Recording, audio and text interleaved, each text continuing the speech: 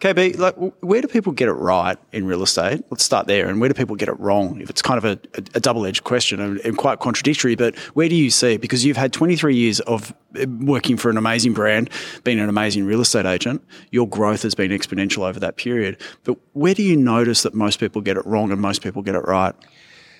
Well, in terms of the ones that get it right, like we're talking about, they appreciate the value of consistency.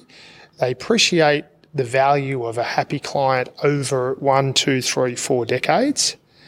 And they do the activity, right? The guys the GOAT panel, like, they just do the activity every day. Not I'm going to do 60 calls today, or I don't feel like it's every day. It's like a non-negotiable. Now, the people that get it wrong, looking for quick wins, and they underestimate a disappointed client, or you miss a listing because you don't follow up. That's not just one piece of business you miss. It is unquantifiable to establish how much that will actually cost you over the next 5, 10, 15, 20 years. And when you start thinking about the action you're going to be in real estate for the rest of your life, not maybe the rest of this year or in 6 months and then I see how I go and I try something else, you start to think of it as an actually career. Every person you meet you'll treat differently. And you'll see and you'll take a long-term perspective, and that might be, now's not the right time for you to sell. Why don't we wait? Whatever the situation may be. But if you put the client first and take a long-term view and you do the work, it's kind of assured. You mentioned, Kieran, in the presentation as another highlight, as giving yourself the gift of the present moment. And I think a lot of real estate professionals right now don't do that. They're always focused on what it looks like in a year's time, in 3 years' time. Why is that important for you, and why do you pass that on to all your team? Because for everybody, but real estate agents, the head noise can be catastrophic, can be demoralising for them. And it's really hard to stop, but the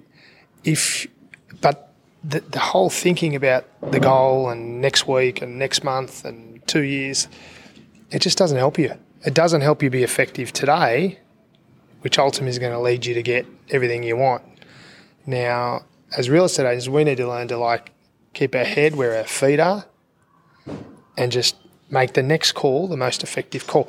And as for agents, if you find yourself the monkey brain going crazy, just stop, 3 breaths. I wonder what the next thought is that's going to come into my mind, because that forces you to be present. And go and bring you back to here and go, right, what's the next thing I need to do? Go back to my list, just chalk the next thing off. You've also been a mentor to so many in the industry, especially within the offices that you are the proud leader with your business partner, Matthew King. What is 1 or 2 of the greatest tips that you've passed on to the younger people coming through the industry around resilience and success, and why it's a marathon and not a sprint? Yep, awesome question. One is to be kind to yourself. And the most important thing is to... It's given you a test drive of Real Estate Gym. Let me tell you, if you're a subscriber and a member of the gym, you'll be getting videos from our co-coaches all the time.